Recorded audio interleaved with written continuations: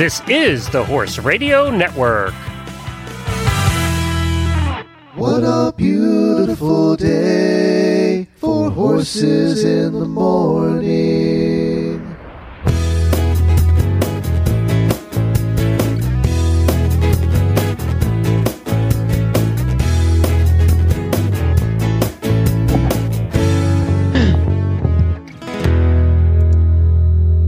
Well, good morning, everybody. I am Glenn the Geek in Ocala, Florida. And I'm Jamie Jennings in Phoenix, Arizona. And you're listening to Horses in the Morning on the Horse Radio Network for August 1st, episode 1985, brought to you by HorseLovers.com. Good morning, Horse World. Big Wednesday, the day you face your own biggest challenge. The day you risk it all. The day you either distinguish yourself or fade into the crowd.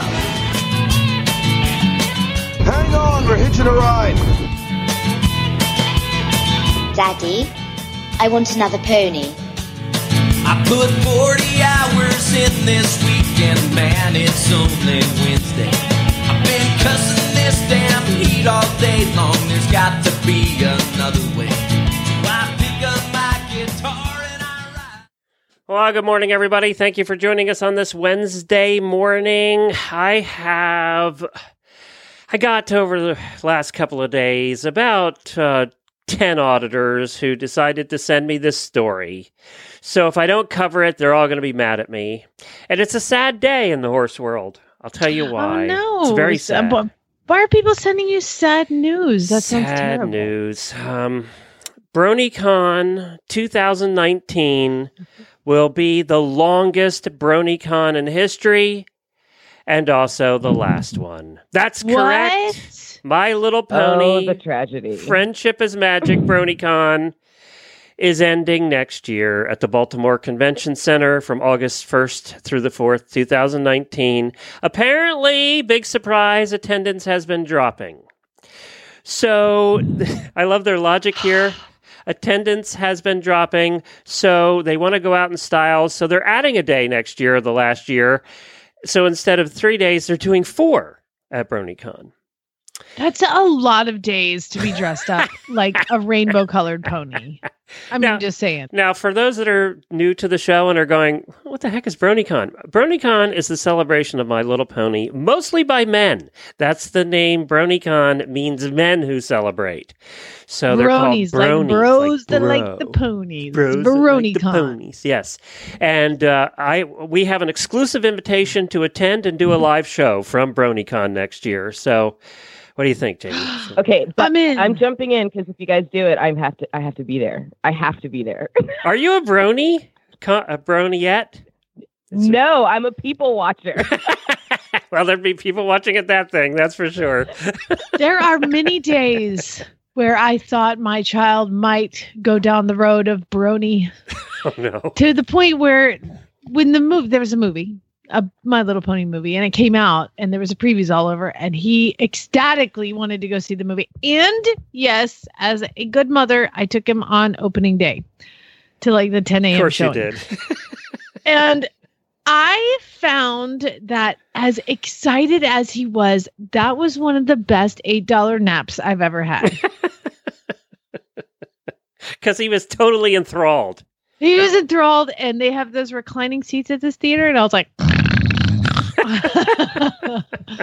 but if that's what he wants to support, then I will be there for him. However, I feel like he might have grown out of the My Little Pony phase. Well, that's good because Chad would be jumping out of the cockpit of his plane. Oh my God. Can I just tell you that when My Little Pony is on and your son is watching it and your husband walks in the room who's all like still dressed in his flight suit, he's like, turn that crap off! What are you doing? This is the worst parenting! You're terrible! Turn that crap off! I don't want him watching My Little Pony. And I'm like, are you a closet brony? Like, are you sensitive about it because you love it so much? Like, what's going on? We're going to have to invite Chad along next year to BronyCon 2019, the final BronyCon. I can see him like with a little unicorn horn and glitter and just like throwing it around, like doing this little like passage, you know. We're going to have to do a poll with the auditors to see who we dress up as, the three of us. And we'll see which. Oh my gosh. I have to be what's her name? Rainbow Dash or Pinkie Pie. You're Pinkie Pie for sure. What's Jemmy? What Gem? I have no Oh my idea. God. what The If names I knew is another fine. one of the Over the names, top. yeah. If I knew, wait, Applejack. You're Applejack. That's right. I think it's Apple. Is that racist? Apple fritter. Is that racist? Applejack. No. Okay, just checking. It wasn't the black pony, Glenn. Okay, it was It's the just- yellow is pony. there a black Lord pony? have mercy. We just went off the rails. I'm trying to see. I thought we were the- already off the rails talking about bronies, and then you just took us way off the cliff.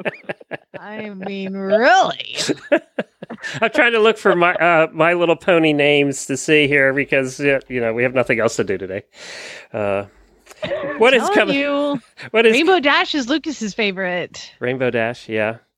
There's Twilight Sprinkle, Pinkie Pie. Twilight Sparkle. Glenn. Rarity. Twilight Sparkle. There's Fluttershy, Applejack, Princess Lua. God, there's a lot of rainbow ponies.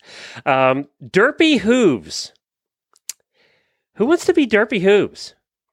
I don't know. Yeah, that I actually don't. Might be me. That sounds like me. I'm going to be Big Kinda Macintosh. I'm going to be Big Macintosh. And Jemmy's what? Little Apple or whatever you said? Those are like totally Applejack. not really primary characters, Glenn, that you're naming. I'm looking at the brony list. There's Miss Cupcake. No, not primary. Who wants to be Pound Cake? Not a primary. I feel like that means something totally different in a prison. And now we really are off the rails. Jemmy, what's coming up on today's show? I've got to wrangle this a little bit here. Oh my gosh. All right. Well, on today's show, in our weekly horse health report, guest Dr. Brittany Beal of Whiskey River Large Animal Mobile Veterinary in my birth state of North Carolina will join us, dive into a Facebook post about colic that went viral. And we give you the latest and bad advice for horse people by horse people and Crappy List Wednesday. Then we'll chat with the winner of Tevis Cup, Heather Reynolds, plus Jamie gives us the epilogue of the opium equation. So you don't want to miss any of it. It's a packed show as always today, guys. And speaking of today is a day for me to get just a little bit punny, and I make no apologies because today is both Spider-Man Day and World Wide Web Day. Coincidence? I don't think so. Have a marvelous day, everyone. I see what you did there. I got that. Yeah. Jamie's on it today. We are Yay. a superhero home right now. We went from My Little Pony to the Avengers, okay? Like hardcore, from one pink cartoon to murdering space aliens that are coming through a hole in the atmosphere. That's where we are now. Chad breathed a big sigh of relief. Oh, you bet. You bet. I always like to say, Jimmy, the difference between a PG movie and a PG-13 movie is the amount of explaining you have to do. Nice. That's so true. Oh my God, you're so right. Nailed Like, it. what happened here? Why can't he just watch it? Mom, what does that guy do? What happened? Where'd it go? Where'd that guy go? I'm like, they grew up. This is the next scene. Move on. Okay, sorry. Go. They grew up. What's a jail sentence, Mommy?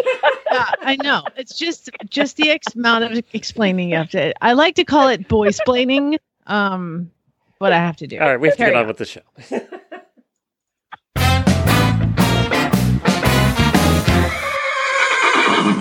Oh my God, I'm only going to play this once, but there's a lot of them.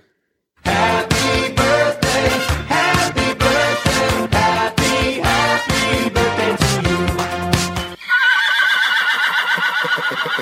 you. Oh, happy birthday to auditors Joy Orr, Danielle Rigby, Denise Driver, and Amanda Kramer. Also a happy birthday to Mary's mom, Linda Kitzmiller, who I've met, and she's very lovely. And also my brother David, his birthday. That's my oldest brother. He's really old. He's not listening. No, not he's really listening. old. Not a chance. Actually, he might be. He knows that I give him his birthday every year. So happy birthday, David. he's really old. He's really That's old. So nice. And then also the host of the Plaidcast, Piper Clem. It's her birthday as well. So a ton of them going on today.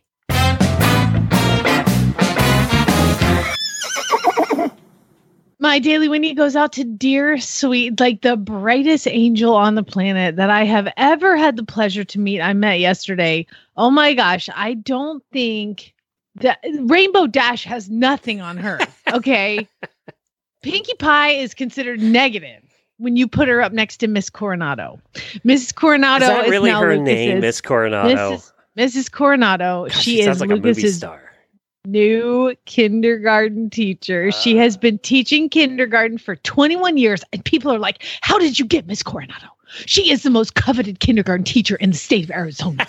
Well, I got her. Award-winning Mrs. Coronado. Mrs. Coronado, she just did win an award. Thank you very much. Did she? So, yes, she did from, it doesn't matter. Anyway, she is Lucas's new kindergarten teacher. And let me tell you, every single day he went to pre-K. He went to preschool twice a week. And every morning we'd wake up.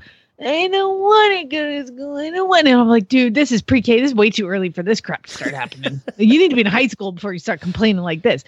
He woke up at 6 a.m. yesterday, which he didn't have to be up till 7. He's like ready to go. He gets dressed. He's ready to go. He wears his little school uniform now, and he gets in the car, and he's so excited and relaxed. His best friend Jensen's in his class. He's excited.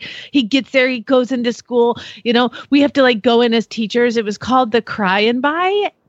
And it's only just a half day, and you basically send the kids off. And the cry and buy is not for the children. The crying is for the parents. And I was like, I'm not going to cry. And then Mrs. Coronado gives everybody a note and says, you're only allowed to open it in the car when you're leaving. So Chad and I walk out to the car. Lucas like, peace out, bye. Later, he doesn't care one bit. I get in the car, I open the note, I read the first line. I'm like, this is nothing. Bye. Freedom. And then I open the note and the first line, I'm like, oh God.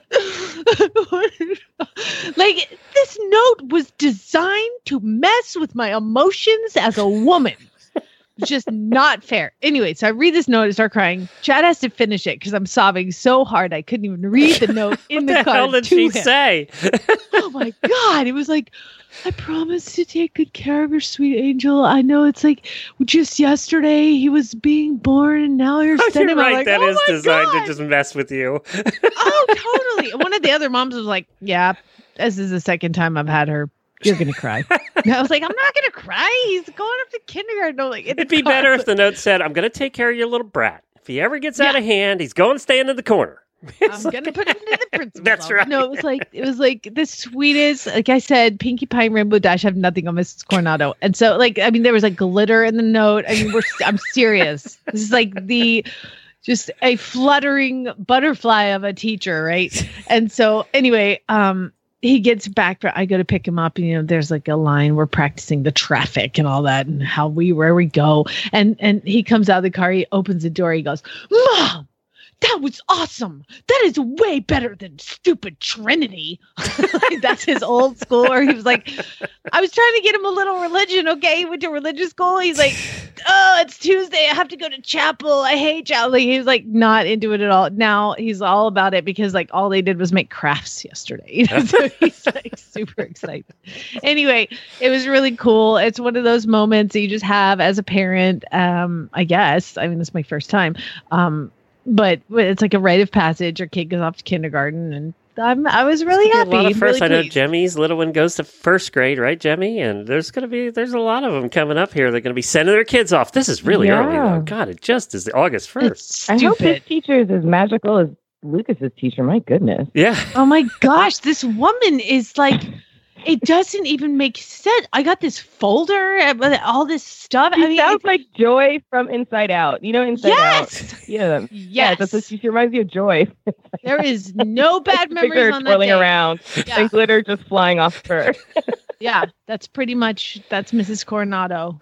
All right. Well, we're going to go from that to talking about a something I cannot even pronounce the name of. I'm going to go with fecal trocherization. Horses in the Morning Horse Health Report. When our intrepid hosts, together with an unlucky member of the equine veterinary trade, attempt to inform, enlighten, or terrify horse owners everywhere into funding a Kickstarter campaign to mass-produce Kevlar-coated, bubble-wrap-lined equine products. Trocherization. That's what I'm going to go with. We've got Brittany Beal on, and she is from Whiskey River, large animal mobile veterinary in North Carolina. Hello, Brittany. Hi. How are y'all? Great. Thank you so much for joining us. You are joining us because something that you guys posted on Facebook went very viral, and it's really intrigued a lot of people. And it seems like, it's pretty hardcore. So talk to us about what cecal trocherization is. And did I say it right? We did, and it certainly we try to post pictures of cases, especially cases that go well, to our clients so that they can learn a little bit and kind of celebrate with us. But we call it cecal trocherization. You're saying it exactly right. Look at in you, veterinary Jamie. medicine, a trocar. I'm sorry? I said, look at Jamie go, pronouncing it correctly. Mm-hmm. Yeah. She did well. In veterinary medicine, a trocar is any type of an instrument that goes into a body cavity to release, most normally, gases. And in this case, in this mare, we had determined during her colic that her intestines were paralyzed. The term for that is ileus. They're not moving. So in order to buy her time until her intestines would turn back on, we decided that we were going to take a risk and we were going to trocherize her into her large intestine, or in a sense, into her cecum. The cecum is a part of the large intestine on a horse that is kind of like a big pouch, very much like say, the appendix of a human, but horses actually use their appendix where we don't.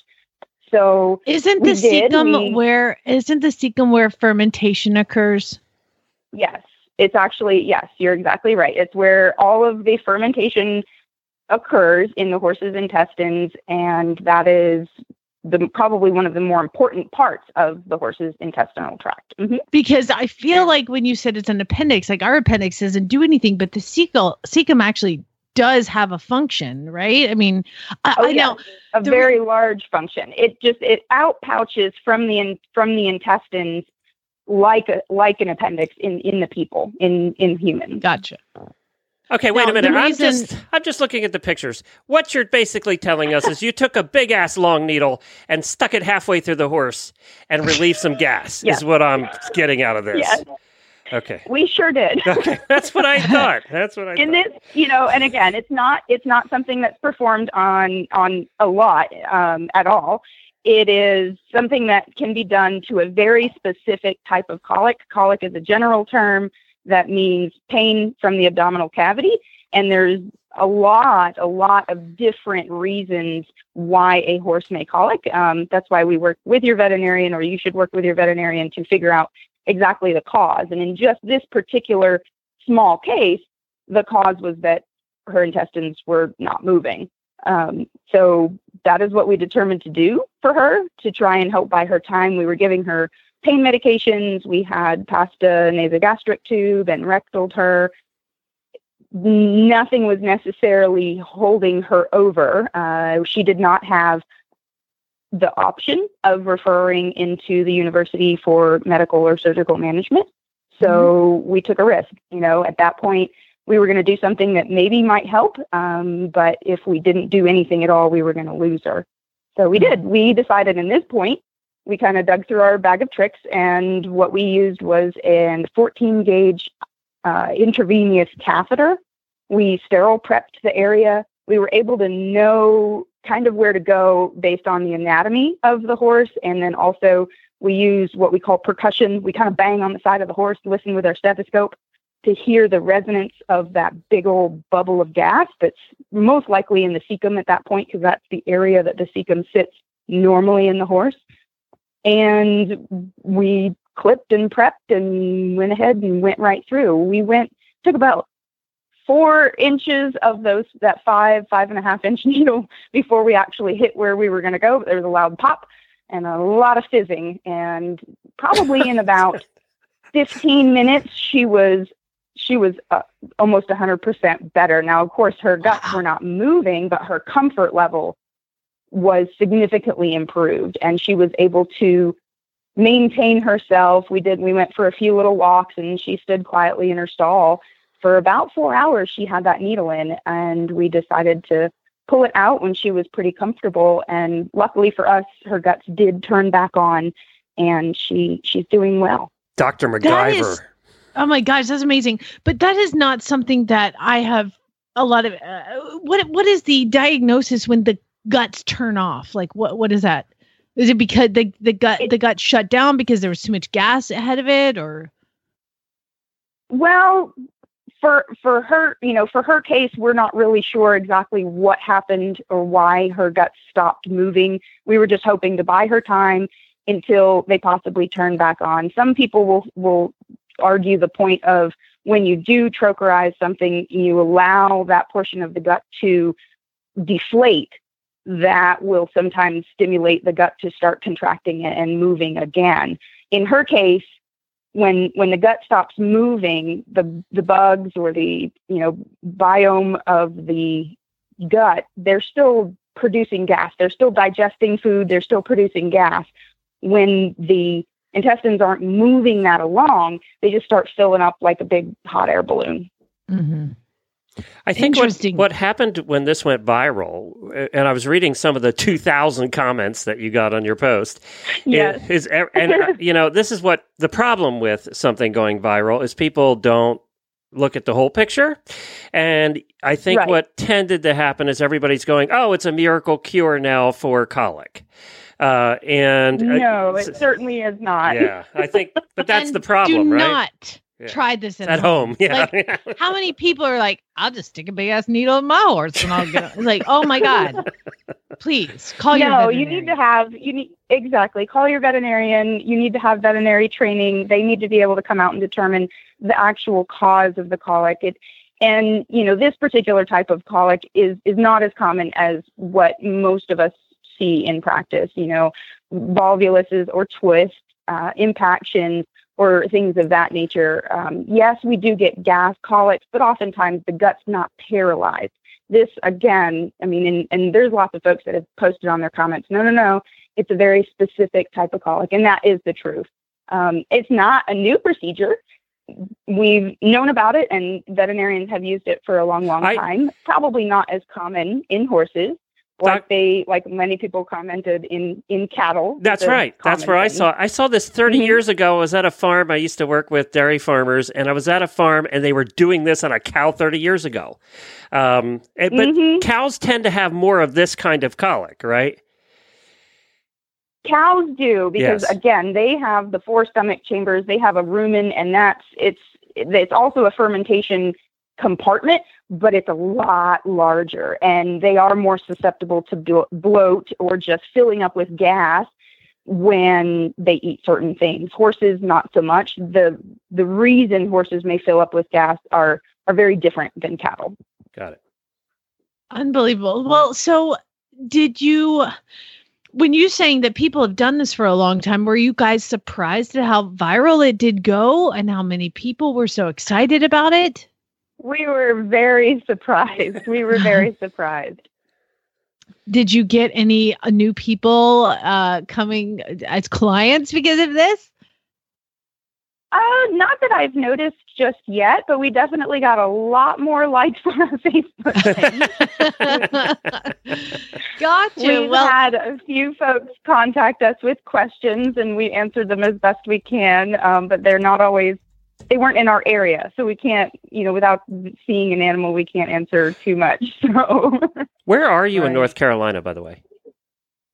We are in the western part of the state, the very western part of the state. We're in Franklin, North Carolina, and we're in the mountains, so it's pretty awesome over here. We'll be coming up for 2 weeks for World Equestrian Games to try on, so we'll be in your area. Yes. Yeah.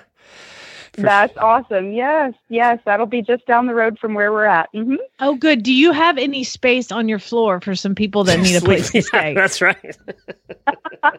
That'd be great. Unfortunately, we do not. And you're probably still where we're at. You're probably a good hour and 45 minutes. So okay, there'll be people staying that far away. Believe me. We had one of the riders yesterday. As a side note, just because you live there, one of the riders yesterday couldn't get the rider hotel had filled up, so they had to get on his own. $600 a night for like a Quality Inn in Nashville. It was crazy for the WEG. Yes. It's going to be a madhouse. Do I read here that you were a country singer before you became a vet? Oh my goodness. Yes. So are you out there singing all day long on your truck? Mainly in the car, yes, in the truck. So how long did you do that? I started singing when I was just a little girl and thought I wanted to be a big star, just like every little girl does. And I sang probably right through high school and did some competitions when I was in undergrad. And vet school really kind of takes your time away. And so I had to focus more on that once I actually decided I was going to vet school, and then I got in. So okay, here's his question. Here's what he wants. We play a song on our show every day by an published musician. You published but not signed, an unsigned, so an independent. Sure. Do you have any independent songs that we can add to our list of songs that we play? Well, I do not have any original music, so I don't know how that would be allowed. I do have a song that you guys could look up. Yes, no, it's a cover song that I rewrote. That would I don't know how that would work. So it's not original. I already Googled her on YouTube to find any music, and I was going to play her segment out with it, but I couldn't find any. So I tried really hard. Oh no! Well, it's out there on YouTube. I don't know why you can't find it, but it is not technically an original song. So see, you probably can't YouTube Dr. Beale. It needs to be just Brittany. Dr. MacGyver. Yes, we're going to change her name now. Dr. MacGyver. If you YouTube Brittany Beale and search Billy's song, it should come up. I have that right here, actually. Brittany, I didn't realize that was the same one because it listed as Oh, there it is. You're right. Billy's song.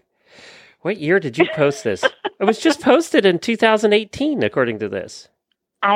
Yes, I did that this Valentine's Day for my husband. All right, we're going to play a piece of it. Screw them. I want to hear it. All right, let's hold on. Can't just hang up on her and play it. I want to hear a response. You didn't sign up for this. She's never calling again. I don't think I did. She will never hear from her again. That space on the floor is gone. The first time I laid my eyes on you, I knew. Oh my God! We'd spend this life side by side. I still feel the same after all of this time. What's up, Reba? How did you not get a deal? Oh my God! Well, it takes time and money to make money, so here's I do the it thing. for fun now. And here's the thing, Brittany. When you are on The Voice, will you pick Blake or are you going to go with Adam? When they flip their chairs around. I guess I'll have to decide who switches around fastest. See, I'll pick the first one. The good strategy. Good strategy. Do you watch all those shows and think about going on? Have you ever thought about it? I've thought about it. It was my backup plan if I couldn't find a job after vet school, but everything worked out like it should have. Well, I think you sound like Reba McEntire, but younger and better. So congratulations. That's awesome. You should follow up with that. Your husband is a lucky man to have such a talented songbird of a wife. That's awesome. And congratulations on this procedure that you guys brought to light for horses, and you saved a life. So, that's way better than singing. It's way better to save a horse's life than sing well. Yes, we get to see this mare grow old, and it's going to be great. We're glad to have her around still. Thank you guys so much. Thank you, Dr. Beale. Thank you, Dr. Beale. Glenn never coming on our show. No, We're going to be begging her to come back on. She's like, no. No, I'm not doing that. Not with those two. We're going to call this, by the way, that Seagull Trekkers, the thing that you call this, we're just going to call it the Beale procedure from now on because it's much easier. Okay, I've renamed it. Oh, well, that's okay. However, I did not invent it.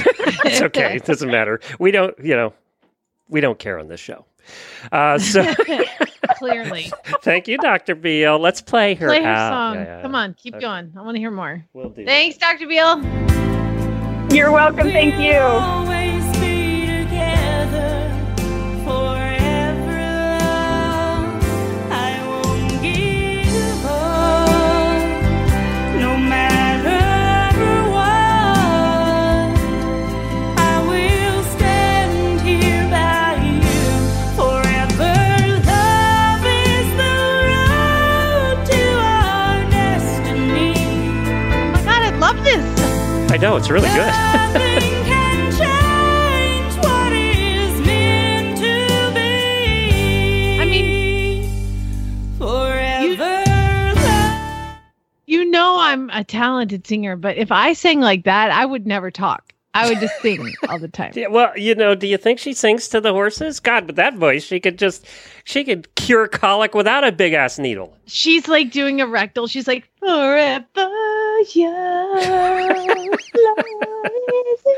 I got to tell you, I hadn't listened to that beforehand, and I was shocked. She's really good. She is really good. Thank God. Yeah. What if it was bad? That was really high pressure. What if we were like, wow, that's super good. Way to go. Like, that was really risky, Glenn. Do you think that any veterinarian that comes on our show has any clue what they're getting into? I feel like there needs to be at the Disclaimer. AAEP like a booth about us, like warning. If you're going to come on this show, you need to be prepared for these 10 things. We need a handout. We need a handout. Glenn will internet stalk you and find out everything about you beforehand. She was shocked when I brought it up. Hey, speaking of shocking, I just typed in the letter H on my search bar, and guess what popped up? On your search bar for where? What For my search bar? computer, horselovers.com. I type in an H, and it goes to horselovers.com. Is that a bad sign? Probably means you've been there a few times. I go to Horse Nation, Horses in the Morning, Horse Radio Network. Nope, I type in an H. Boom, it's like, oh, horselovers.com. Here we go. Well, I was on there earlier, and, Carrots is one of the most popular brands out there. And they have a Carrots summer top sale. Not a winter top sale, which is what you would expect this time of year. They actually have the Carrots summer tops, which I've seen probably more riders wearing than anything else. And they have the long sleeve cooling ones that you see a lot of those, like Jennifer wears them all the time here in Florida. They're on sale right now for 20% off. So if you normally wear the Carrots tops and you're looking at getting a couple more, I would head over to Horse Lovers today, because as we know, their sales don't last long. They change every day, so you want to go visit horselovers.com every day. But right now, like 68% off of Devonair closeouts. And then the Noble Outfitters also, they have great summer shirts. I wear a lot of Noble Outfitter stuff. The Carrots tops are on sale. I mean, there's just always a new deal. Dang it. And this stupid commercial costs me money every week. I've got to get some of those shirts. If you're a Western rider, you know about the Fallon Taylor helmets. Well, they have them on closeout right now. She comes out with new lines with new fancy colors and stuff. They have them for $54 right now. Noble Outfitter sale in my face. I am in trouble. I know. There's lots of cool stuff on here. They also have a $250 shopping spree. You can enter to win that. If you go over there right now, you can sign up to win that. And who doesn't want $250 to buy stuff with? Plus, they have the largest selection of products on the internet in the horse world. So head on over to horselovers.com today. Use the coupon code HRN at checkout, and you'll get $5 off your order of $49 or more. And, of course, you're going to spend more than that anyway. So use HRN at checkout for $5 off your order of $49 or more. We have... what's coming up next? I've totally... Come on, I Glenn. lost my page. It closed. I got some bad advice. Bad advice for horse people. Bad advice for horse people by horse people. Well, in the world of equestrianism, There are times that sometimes a horse person may adamantly give advice. And sometimes that advice is really good. They're like, oh my God, your horse has ulcers. And then sometimes it's really, really bad advice. Like, oh my God, your horse has ulcers. So I found a wonderful post where this young lady is asking for help. Here's the question. Does anybody else's OTTB just absolutely hate being touched, brushed, or messed with? My 6-year-old has a huge attitude and like pins his ears and snaps at me whenever I brush him or just pet him in his stall. He never actually bites me. He just likes to put up a fight. Yes. Okay. Horses love to just put up a fight. He is on aloe and alfalfa to prevent ulcers and doesn't seem to be sore anywhere. He just prefers to be left alone. For those of you that have dealt with this, is brushing and petting something you can eventually get them to enjoy or making him tolerate it? At least what is the best I can get him to do? And then she has a picture of the horse that she calls Mr. Grumpy. Now, there was 176 comments underneath this post, which I don't need to tell you the page. Can I guess? Go ahead. 100 and how many were there? 176? 175 of them were he has ulcers.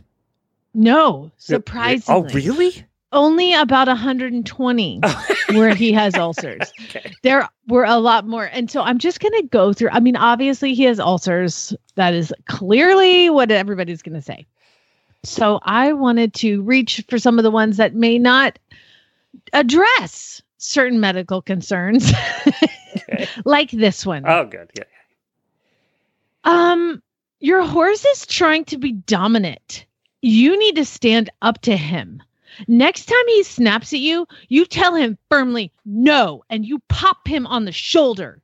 I did this with my horse, and he looked at me like, oh, okay. And now I get nuzzles when I'm working with him. Okay, so your horse is describing pain and you hit him and now he loves you. That makes a lot of sense. Again, remember the segment is bad advice for horse people by horse people. He needs to be solely on a Himalayan salt rope diet. That's not a diet. That's something they lick on occasionally. You're just how much Himalayan salt are you giving your horse every day? My OTTB hates being fussed with until she's tied up. And then she is the biggest doll. Tie your horse up. Maybe it will be a doll. That... It just reminds me of being, and this is one of the most bizarre things we've ever seen. And I know people do it, and I just don't think it's right. My opinion, when we were at Norco, remember when we were on that back road doing the trail ride, and the horse was tied to the tree by the edge of the road, tied to the tree branch for an entire day? I don't remember that. You don't remember that? I don't remember that. I feel like that would have made me call somebody. Well, no, but I cannot believe you don't remember that unless you weren't on that particular ride. But you were with us the whole time. The horse was tied to a tree branch on the sidewalk by the road, and we asked why. And apparently that particular owner believes in training the horses to get used to traffic by tying them to the tree branch by the road. Yes. Standing there in the sun all day on the sidewalk by the road. Yeah. I should have called somebody. Yeah. Should have, could have, would have. Another person says, too much alfalfa. You're giving your horse too much alfalfa. Have you ever, then of course, you had to treat for ulcers, blah, blah, blah. Too much alfalfa can flare up the ulcers. The next page was, clearly you're not giving your horse enough alfalfa. One for you, Glenn. Did you rule out Lyme's disease? That's another thing that people are pretty up on right now. 17 posts about ulcers. And then The OTT bay I just sold, well, he used to pin his ears at me anytime I walked into a stall, and sometimes even when I'd approach his stall. So I basically forced him to get over me being in his space. So I would constantly approach him, and I would just stand there in his stall really close to him, and he would pin his ears at me, and he would get mad, and I wouldn't retreat. And so his only option was to get comfortable with me until he wiped that look off his face. Don't recommend doing that. Yeah. You know what? She's lucky she still has a face, actually. I know. That's what I was thinking. My horse, I have a couple more, just a couple. My horse, Joe the Plumber, is not a fan of grooming either. Let me stop there. Yes, she said her horse's name is Joe the Plumber. Joe the Plumber. I know, that's the only thing I'm going to hear. You can forget the rest. That's all I heard. That's pretty much why I read that one. Joe the Plumber. I don't care what she said. Her horse's name is Joe the Plumber. I give him the evil eye when he disapproves. So she trains her horse by also giving him the evil eye. Here's the flooding technique. Like you said, tie him up and brush him every day. He'll get over it. By the road would be better, I think. Is not at all. And by the way, she clearly said her horse is an OTTB. Here's a great piece of advice. Horses have lived off the land for thousands of years. Not every single problem needs to be a supplement. I'm pretty sure that a racehorse, if it was to live off the land, would die almost immediately. So don't use that advice either. Some horses just have attitude problems. And then the next person wrote, word. The next person, great advice. Use a soft brush, calm music, and cookies.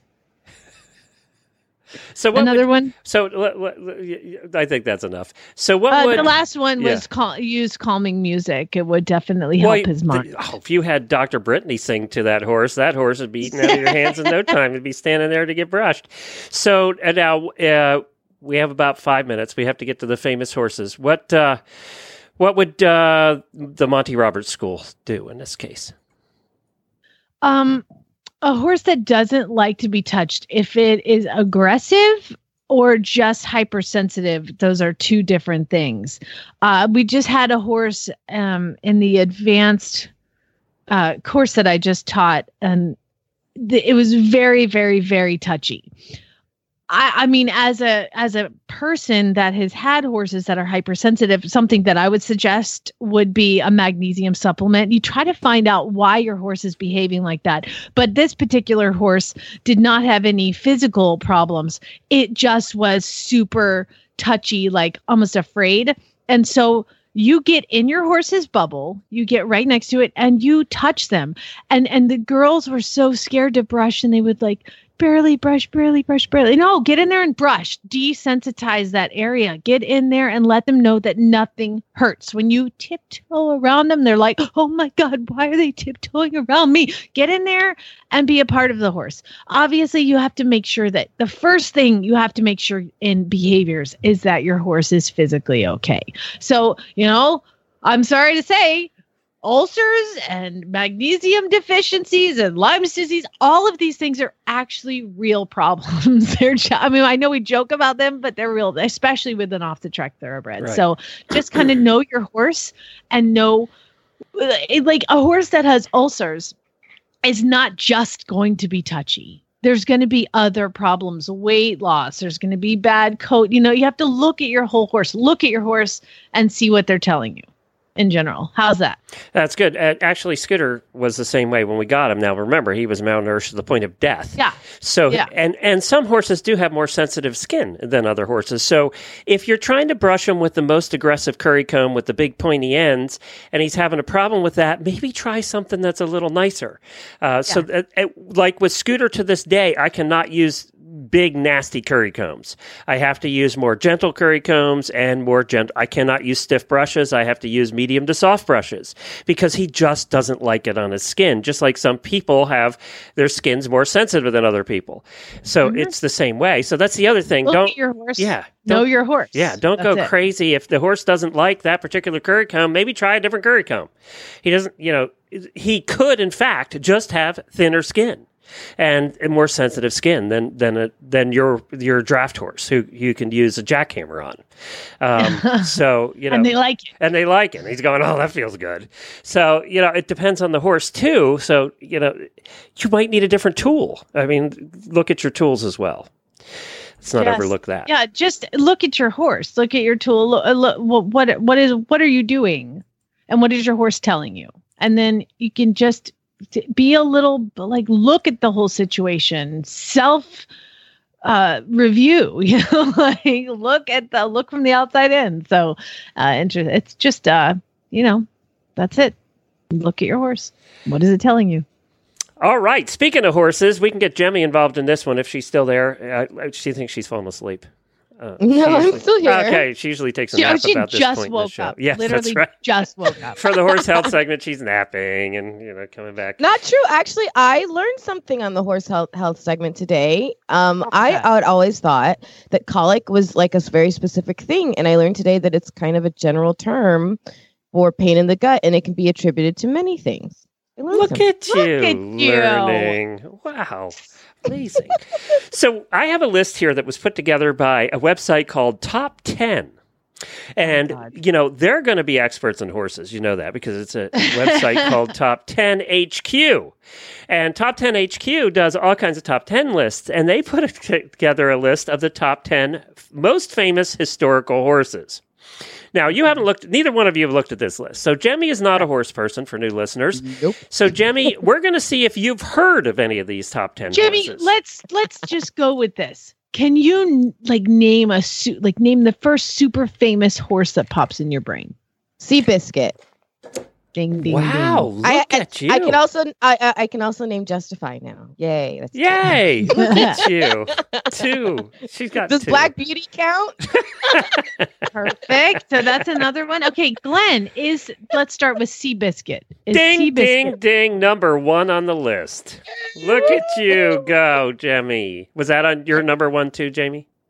I didn't create numbers. I created categories. Okay. All right. So we've got the one that Jemmy knows. Give me some of yours and we'll see if it's on this list that was, I think, put together by non-horse people.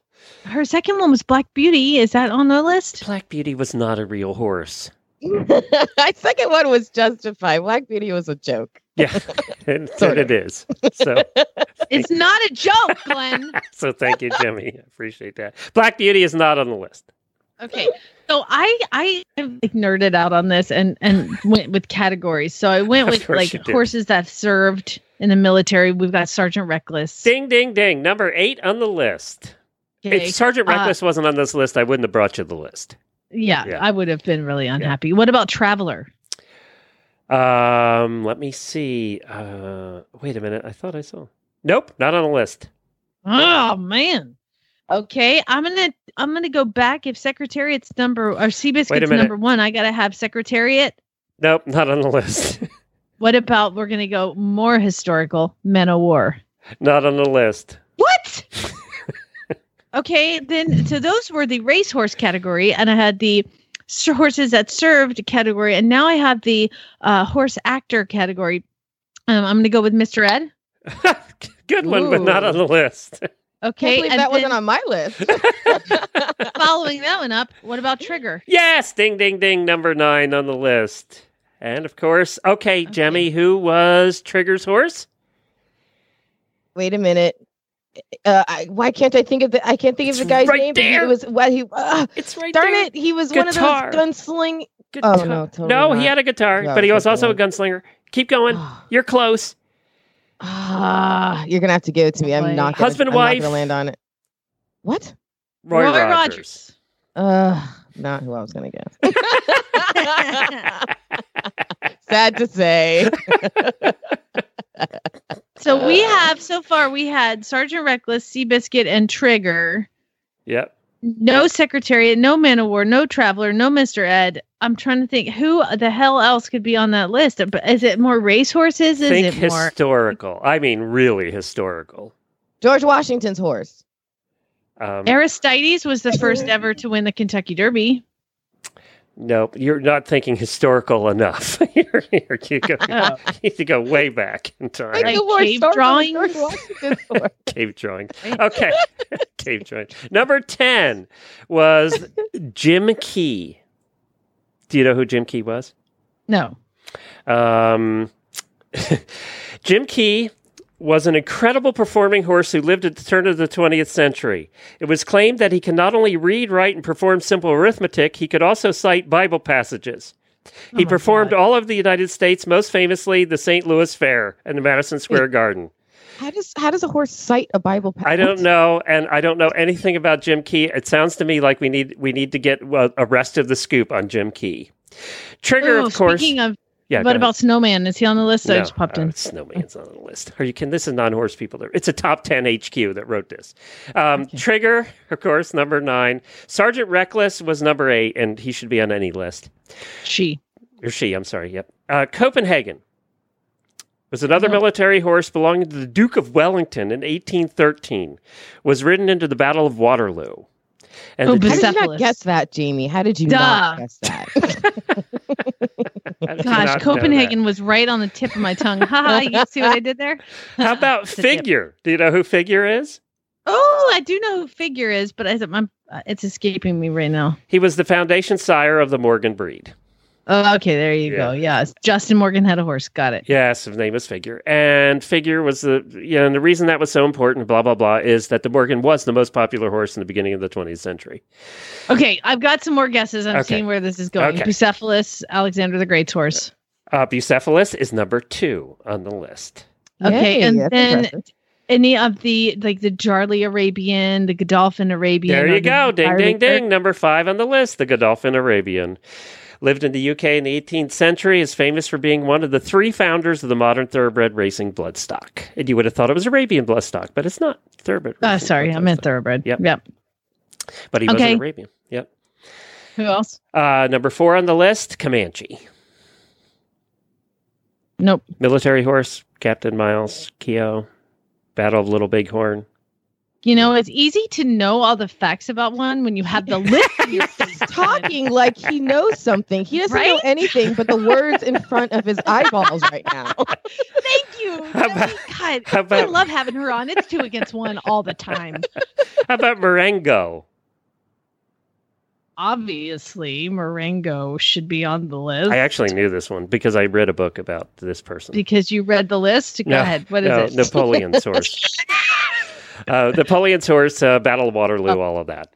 So that was Marengo. So not the cave dwellers. By the way, his skeleton can be seen at the National Army Museum in London if you want to see Marengo's skeleton. And then Bucephalus and Seabiscuit. They did have Seabiscuit number 1, so you got to give them credit there. Probably because they watched the movie, whoever wrote What about Farlap? No Farlap? No. There's not room for all 100 that we would have on our list. But there you go. There's the top 10 famous historical horses, and Jemmy knew 1. Yay! How come the Godolphin Arabian was on there, but not the Byerly Turk or the other one? Or Mr. Ed. You can send all of your complaint emails to Jennifer at horseradionetwork.com because she's not here. I'm writing her a strongly worded letter right now. You should. You definitely should.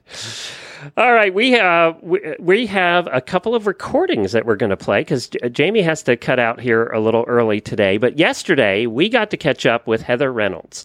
She is the winner of the Tevis. This is like the 8th year in a row that we're having the winner of the Tevis Cup on. And Heather just happens to be a friend of the Horse Radio Network, been on our shows before.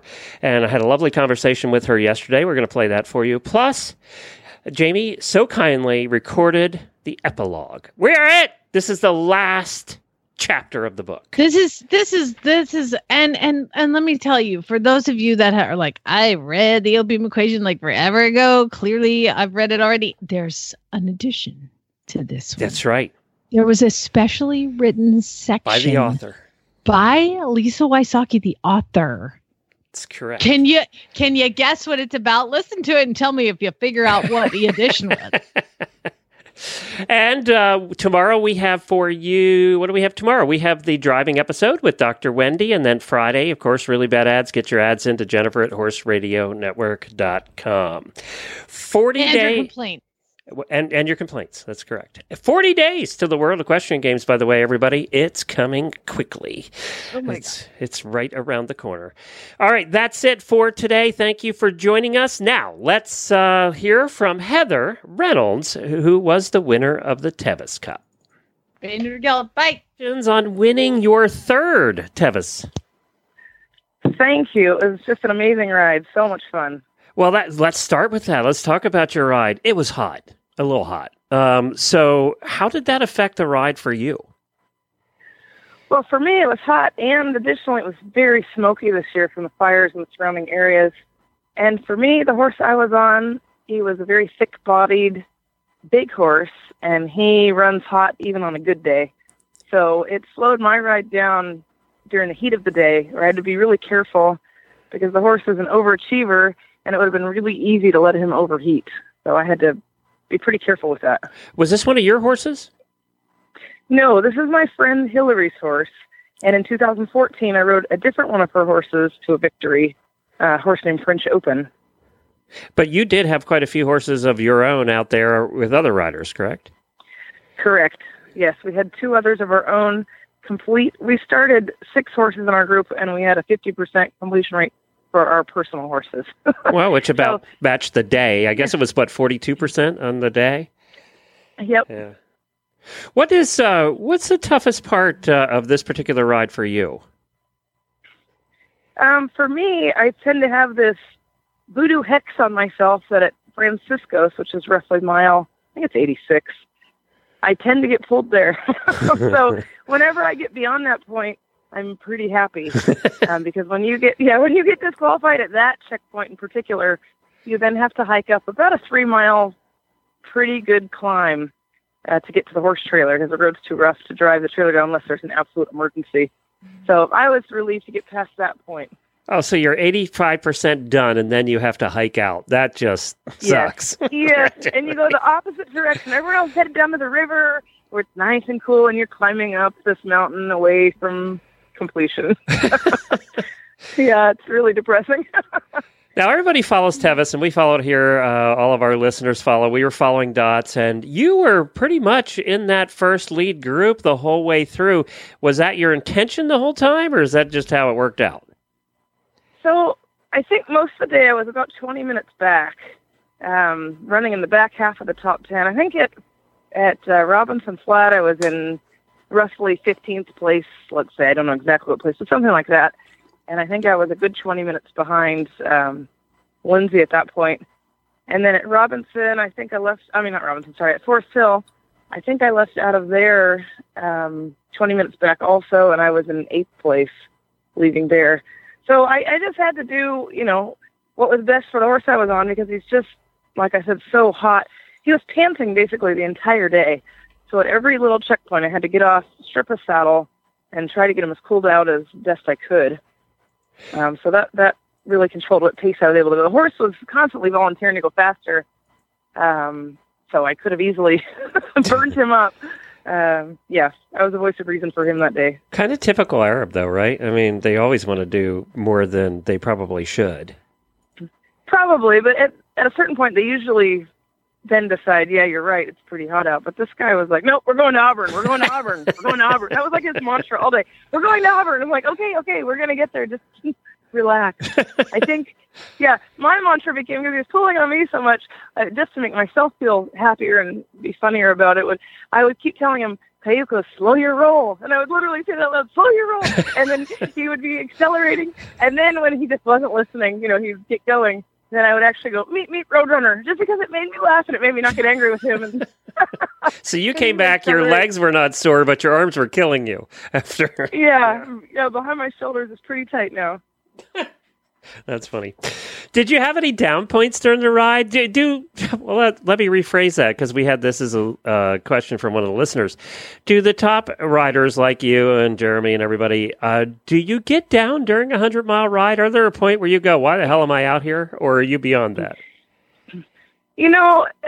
that used to happen, but I realized that it's my job as a rider and as the coach of the horse. That's how I view myself, the coach of the horse. He's the athlete. It's my job to make sure that we never have a low spot at the same time. And furthermore, it's my job to try to be the one that's always alert and on and not have a low, because it really does affect the horse. If you start feeling bummed out and going, why are we out here? And the horse is doubly saying that. Like, what the heck? She doesn't even want to be out here. Why are we out here? You know? That goes for marriages too, Heather. You never want to both have low spot at the hello, same time. At the same time. That's right. Speaking of which, you were riding with your husband for a while in the beginning there, and then he just saw your back at that. At some point, was it about halfway? Yeah, he was ahead of me until about Forest Hill, because Jeremy does a tremendous amount of footwork, running, because he's done the Tevis foot race, the Western States 100-mile trail run. So he has the advantage in the canyons that he's on foot the entire way. So actually, we didn't end up riding together that much, even though on the trackers it seems like we're so close, which we were very close, but we weren't actually together because the pacing was a little different. He'd be off running and I'd be, riding and. But yeah, after we left Forest Hill, he was ahead, and then his horse was a real enthusiastic forward horse. And at a point on the California Loop, his horse decided to let Tennessee's horse go on without him and just continue on. He was still cheerful, and everything else looked right. But the fact that he let that horse leave, Jeremy thought, no, we're just going to jog in easy. When that horse doesn't keep going with the horse that he's with, that's definitely a sign that it's time to back off. So even though the horse is still smiling ears up into the outside observer, he looked tremendous still. He just didn't have the same forward energy that he had. So he decided to back off at that point, and that's where I passed him. So Tevis is still the Gold Cup, right? I mean, it's still the one that everybody looks forward to. Is it, I mean, you've won it 3 times. Is it still that way for you every time you start? Yeah, Tevis is just magical. I mean, the scenery is second to none. And the challenge, like, even though I won the race, it still feels like it was just me and Cayucos out there conquering that trail. And it had nothing to do with any of the other riders. Mm-hmm. It was just us against the trail. And then seeing all the scenery, and then there's times when you're completely alone in the vast scenery. It's just a ride completely of its own. And you can't really describe it to someone until they actually go do it and experience it. Have you? And I was talking to a lot of first-time riders this time, asking them if it was what they had expected. Yeah. And all of them said it wasn't quite, it's indescribable until you go experience it. Huh. Interesting. And probably ones who were pulled or ones who bailed, voluntarily will say the same thing. I mean, it's just... Probably. Yeah, probably. Have you done the one in Australia? What is that one called again? I have not. Yeah, I have not. The Quilty? Yeah, the Quilty. Yeah. Because when we talk to Australians who've done that, they kind of give you the same impression. That's their version. Well, that leads, we're covering the Mongol Derby extensively here coming up starting next week. So that leads me to the question, does anything like that is that a desire for you? No, the Mongol Derby is not a desire for me. The appeal, or the lack of appeal there, is getting on that many wild horses. Yeah. I'm not really that interested in that. So with the amount of money we spent on that trip, I think I'd like to go to Fiji or something. Sit on a horse. Right, sit on a beach. And you don't have to drink fermented mare's milk there either. So there's that. None of that's going on. Yeah. Smart woman. Not to knock that adventure at all. It just personally doesn't appeal to me. Yeah. Well, I think it does or doesn't. And if you're going in half-assed, you're gonna be out anyway. Oh. Yeah. Yeah, exactly. You're gonna end up on the ground. Yeah. They're starting the new one now in Patagonia. We talked to them the other day about it, and it looks like that's going to be an interesting ride. We'll talk about now scenery. That one would appeal to me because I really like that scenery. Yeah, talk about scenery. I mean, that's going to make all the rest look silly, I think. Yeah. So and I got Karen asked this question, what makes you so brave to go and Karen Chatton, of course, she's got probably more miles than anybody now. And she did very well, finished her 8th one and it's the 6th one with Bo. She asked, what makes you so brave to go so fast on those technical trails? I think she's wanting help here. What makes you so brave to go so fast? It really depends on the horse, because there have been years when I've ridden certain horses where it's a white-knuckle, puckered experience the entire way. And it's nerve-wracking and it's horrible. And then there's other horses, like the one I rode this year, where I never once felt nervous or anxious whatsoever. So, it just really depends on the horse. That makes all the difference in the world. If the horse is really balanced and doesn't trip, is really coordinated and can move and bend around the switchbacks, it's simple. The one I rode last year was nerve-wracking. He would trip, and it was a lackadaisical lack of care. He's not clumsy, but he just could care less. Mm-hmm. And he would trip and be like, what? And then his head would go out over the edge, and the trail would crumble, and he was like totally blasé, like whatever. And I'm meanwhile like, completely freaking out. Yeah, so it does make a difference. And I did realize a few years back when I was on one of those especially nerve-wracking horses that I came upon a rider that was walking in the dark, crying. And I said, well, what's wrong? And they said, the edge is too scary. I can't get back on. I said, all right. And then I started kind of thinking in my own mind, because I was getting a little weirded out as well. And I realized, to me, if the cliff ledge was to my left, I was much more nervous. And then I kind of, have hours to think about these things. Okay. Yeah. So I'm analyzing this, and I go, if it's to my left, I'm way more anxious. And I realized it was because I don't feel as quick and coordinated to dismount to the right. So then the next season, the whole month leading into the Tevis the next season, I only mounted and dismounted from the right. And that went away entirely. That's interesting, because you knew you could bail on either side. Stuck. Yeah, I didn't feel stuck. I felt equally coordinated, and then all of a sudden that went away. That helped a lot. Yeah. Do you walk a good part, or do you? I know Jeremy does, but do you walk at all? I did the first canyon down the descent on foot, and the rest of the ride I rode. Are the ups or downs scarier for you? And I get a different answer every time I ask an endurance rider that. Neither ups or downs are scary. The thing that makes it scary for me is if the trail gets too narrow, and there's a steep, edge on one side, and it's just too narrow, and it looks, suspiciously like it's going to crumble into non-existence. That's when it gets scary. Yeah, that's when you're on that loose shale rock, and there's just nothing good about it. It's like, nothing good at all. Well, I think that should scare everybody, shouldn't it? Because, I mean... It should. Yeah, if it doesn't, you should probably have a talk about that. So Karen had some more questions, a couple more questions. She wants to know, and this you can tell this is one endurance rider asking another, do you have a good luck charm of any kind that you carry with you? Nope. No? I don't. Nope. Not superstitious, so we'll rule that out. And she wants to know, and again, this is one endurance rider to another, you can tell. Do you sleep at the night before Tevis? Do you get any sleep?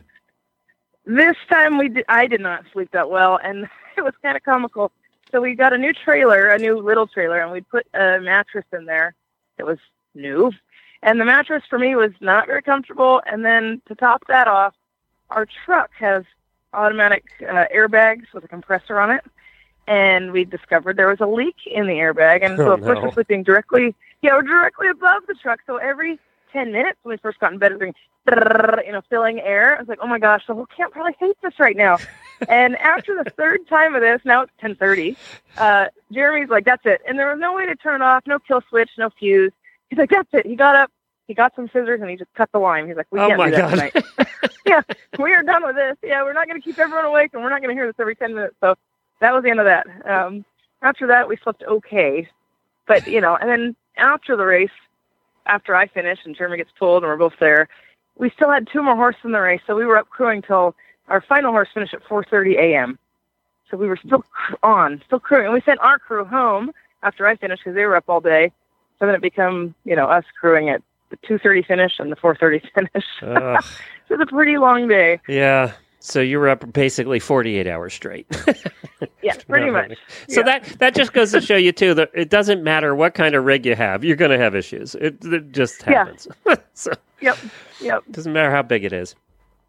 So with a horse like this, which is basically a catch ride for you, is it a horse that you've ridden before? Do you ride it in other races? Do you sometimes go in cold with these horses? So I've ridden this horse before the starting line twice. Actually, 3 times if you count. I got on him to check the saddle fit one day for about 5 minutes. So I ridden him on 2 actual rides and then the saddle fit day. But I rode him 2 years ago on a 50-miler with my friend Hillary, who owns him. And at that point, I had requested a Tevis ride on this horse because he was so cool. And he felt like the kind of horse that could get the job done. And then that fell together this year. Well, that worked out then. Cool. Very cool. Yep. So what's next for you? So we have 2 horses going to the WEG, not for the U.S. They weren't selected for the U.S. So we have a rider from the U.K. and a rider from Israel that we're going to go and be on their crew team and support, our horses that they're riding. And then the weekend following that at the Biltmore is the AERC National Championship. So we'll be doing that as well. Oh, so they're back-to-back? I didn't realize they were that close. Yeah, it's kind of odd. The scheduling's a little odd on that. Yeah, that is kind of odd. Because they're not using the same track at all, though, as far as I understand. No, right? the 2 venues are about 45 minutes away from each other. Right. Yeah, that's what I thought. We really like following you both, and congratulations again, Heather, for your 3rd victory, and we'll see you back there again next year. Yes, and I have to give a shout out to thank my husband for all the support he's given me through all this craziness this season with all the horses. And I'd like to also thank Mark Sherman for training this horse for, a 2nd-time victory as a team of Hillary, Mark, and I with French Open and now Cayucos. At this point, there's nothing in the schedule, but that could change easily. Okay, cool. Well, thanks, Heather. Appreciate it. What's the website everybody can follow you guys, or Facebook? We have reynoldsracing.us is our website. Okay, very good. reynoldsracing.us is where you can find them both. Thanks, Heather. Okay, thank you. The Opium Equation is the first of the Cat and Wright mystery series written by Lisa Wysocki. It features Cat and Wright, a Tennessee Appaloosa horse trainer, Darcy Whitcomb, teenager with a trust fund, Bubba Henley, a budding juvenile delinquent, and John Gardner, a mysterious barn manager. And of course, there's Sally Blue. Thank you to the publisher Cool Titles for allowing us to read this book. If you want to read ahead, all 4 books in the series are available in stores and online everywhere, or at lisawysocki.com. Epilogue. I am happy to report that so far, Adam Dupree remains in jail and is awaiting trial. Now that Opal is off the mind-numbing drugs and once again mentally strong, she has hired Adam the best criminal defense team in the county. She is still operating on the assumption that even while she can't help the dead, she can try to save the living. Deputy Giles received a commendation from Sheriff Big Jim Burns. It was a formal ceremony held last month on the courthouse lawn. If you think it was a big gesture on the sheriff's part, think again. The sheriff made sure all the media turned out and he twisted everything to look as if the deputy just carrying out the sheriff's orders. Deputy Giles gave the medal to his mama and then spent the week fishing on the Kentucky side of Land Between the Lakes. Speaking of the deputy, his brother Brent and I have gotten together for a meal or two. And Brent was right. He does make great lasagna. I enjoy his company very much, but we're taking things slow. I believe that good things come to those who wait. If we still like each other after the coming show season, then I think it's a relationship that just might stick. It would be nice to have a man like him in my life, but time will tell. To my great disappointment, Carol Carson decided not to compete this year. About the same time the decision was made, a brand new cabin cruiser showed up in their driveway, and Keith announced that they plan to spend their free days in the summer on the river. My guess is that with Keith's heavy touring schedule, they take the thing out 3 times max. I like Carol very much as a neighbor and a friend, but know that despite her full life, something is missing. Robert Griggs also decided not to compete and resigned his position as a nurse in Vanderbilt's pathology department. Last I heard, he was volunteering at a therapeutic riding center in Franklin. Other than a real and ongoing concern for the stability of my body, John Gardner has withheld comment on the entire affair. We never did have that little talk. As the boss, I know it is up to me to initiate the conversation and give him my thanks and apologies, all the while begging for forgiveness for leaving him in the lurch and endangering his livelihood. But you know how I am. I don't like big, messy, emotional scenes. John continues as my assistant, but I know the day will come when we have that big discussion, and we won't be the best team we can be. Hill Henley went on a major bender when he realized Glenda had died without paying him for the horse. But the episode scared him enough to begin rehab at Cumberland Heights, a good rehab center just up the road from us. He says he wants to be a better father to Bubba, but I don't think he knows how. Still, it's a good beginning, and I know Bubba is worth everything Hill does to make himself a better parent. I'm keeping my fingers crossed. Despite Hill's wish that Bubba stick close to home between time at Carol's and with us here at the barn, he isn't home much. John and I put Bubba to work cleaning tack or mucking stalls whenever we can. Most of the time, however, Bubba can be just found sitting quietly crooning to Sally in her stall. I think it's time well spent for the both of them, so for the most part, I leave him alone. Since the incident, as I tend to call it, Darcy has taken over the daily training of Peter's Pride, and she's doing such a great job that it scares me. Their first show of the season is coming up in several weeks, and I feel like this time around, Darcy's mind is eager and focused. I have no doubt that they will beat the pants off all the competition. Agnes finally got her pom-poms, albeit a little too late in the stage to rally at the sheriff's office, but she was able to put them to good use at Sally Blue's first competition under saddle last Sunday. I'm not sure whether the pom-poms had any influence on the judge, but Sally won first place, and Agnes is now in the process of developing an official Sally Blue website, Facebook page, and fan club. All the social media attention caught the eye of a horsey podcast called Horses in the Morning. I'd been aware of the show on the Horse Radio Network because my friend, Lisa Wysocki, sometimes serves as a fill-in co-host, and I have a sneaky suspicion that she tipped them off to all that's been going on. I'm going to have to talk to Lisa about that. Anyway, it turned out that I had lovely time talking with host Glenn Hebert and Jamie Jennings and producer Jen, even if Agnes did call in so often that she crashed their Skype system.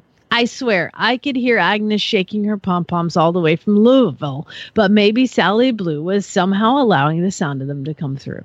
Truly, I have no idea what that mare is capable of, and the interview really was all about her, even if Glenn and Jamie tried to ask me about being kidnapped and all that. As for Sally, maybe she is really psychic. I thought about all the clues she gave us. Her obsession with pawing and digging into the ground could have symbolized the cave. The blowing of bubbles in her water might have indicated the wetness of the underground cavern. She often looks towards Fairbanks, and there was the riding session where she whirled towards the old mansion every time she came to the gate. And Sally did find Glenda's notebook. It was probably all coincidence, but I love her anyway. Someone else I love, Hank, continues to chew sticks and howl at the moon. However, he just attended his first horse show and found a new calling as official stable greeter. He is also looking forward to a long and illustrious career. As for me, well, against all advice, 2 weeks after my release from the Cheatham Medical Center, I took the inaugural ride on Hillbilly Bob. Doc Williams, Bob's owner and orthopedic genius, has me undergoing daily whirlpool sessions along with an entire assortment of state-of-the-art physical therapy. The end result is that after 6 weeks, I'm almost back up to snuff. I try not to think about all that's happened, but it's hard not to look at Fairbanks without it all rushing back. We'll be heading out this summer for show season soon. I think the time away will be good for all of us, and as Opal would say, time heals the deepest of wounds. I think we'll be gone a very long time. The end.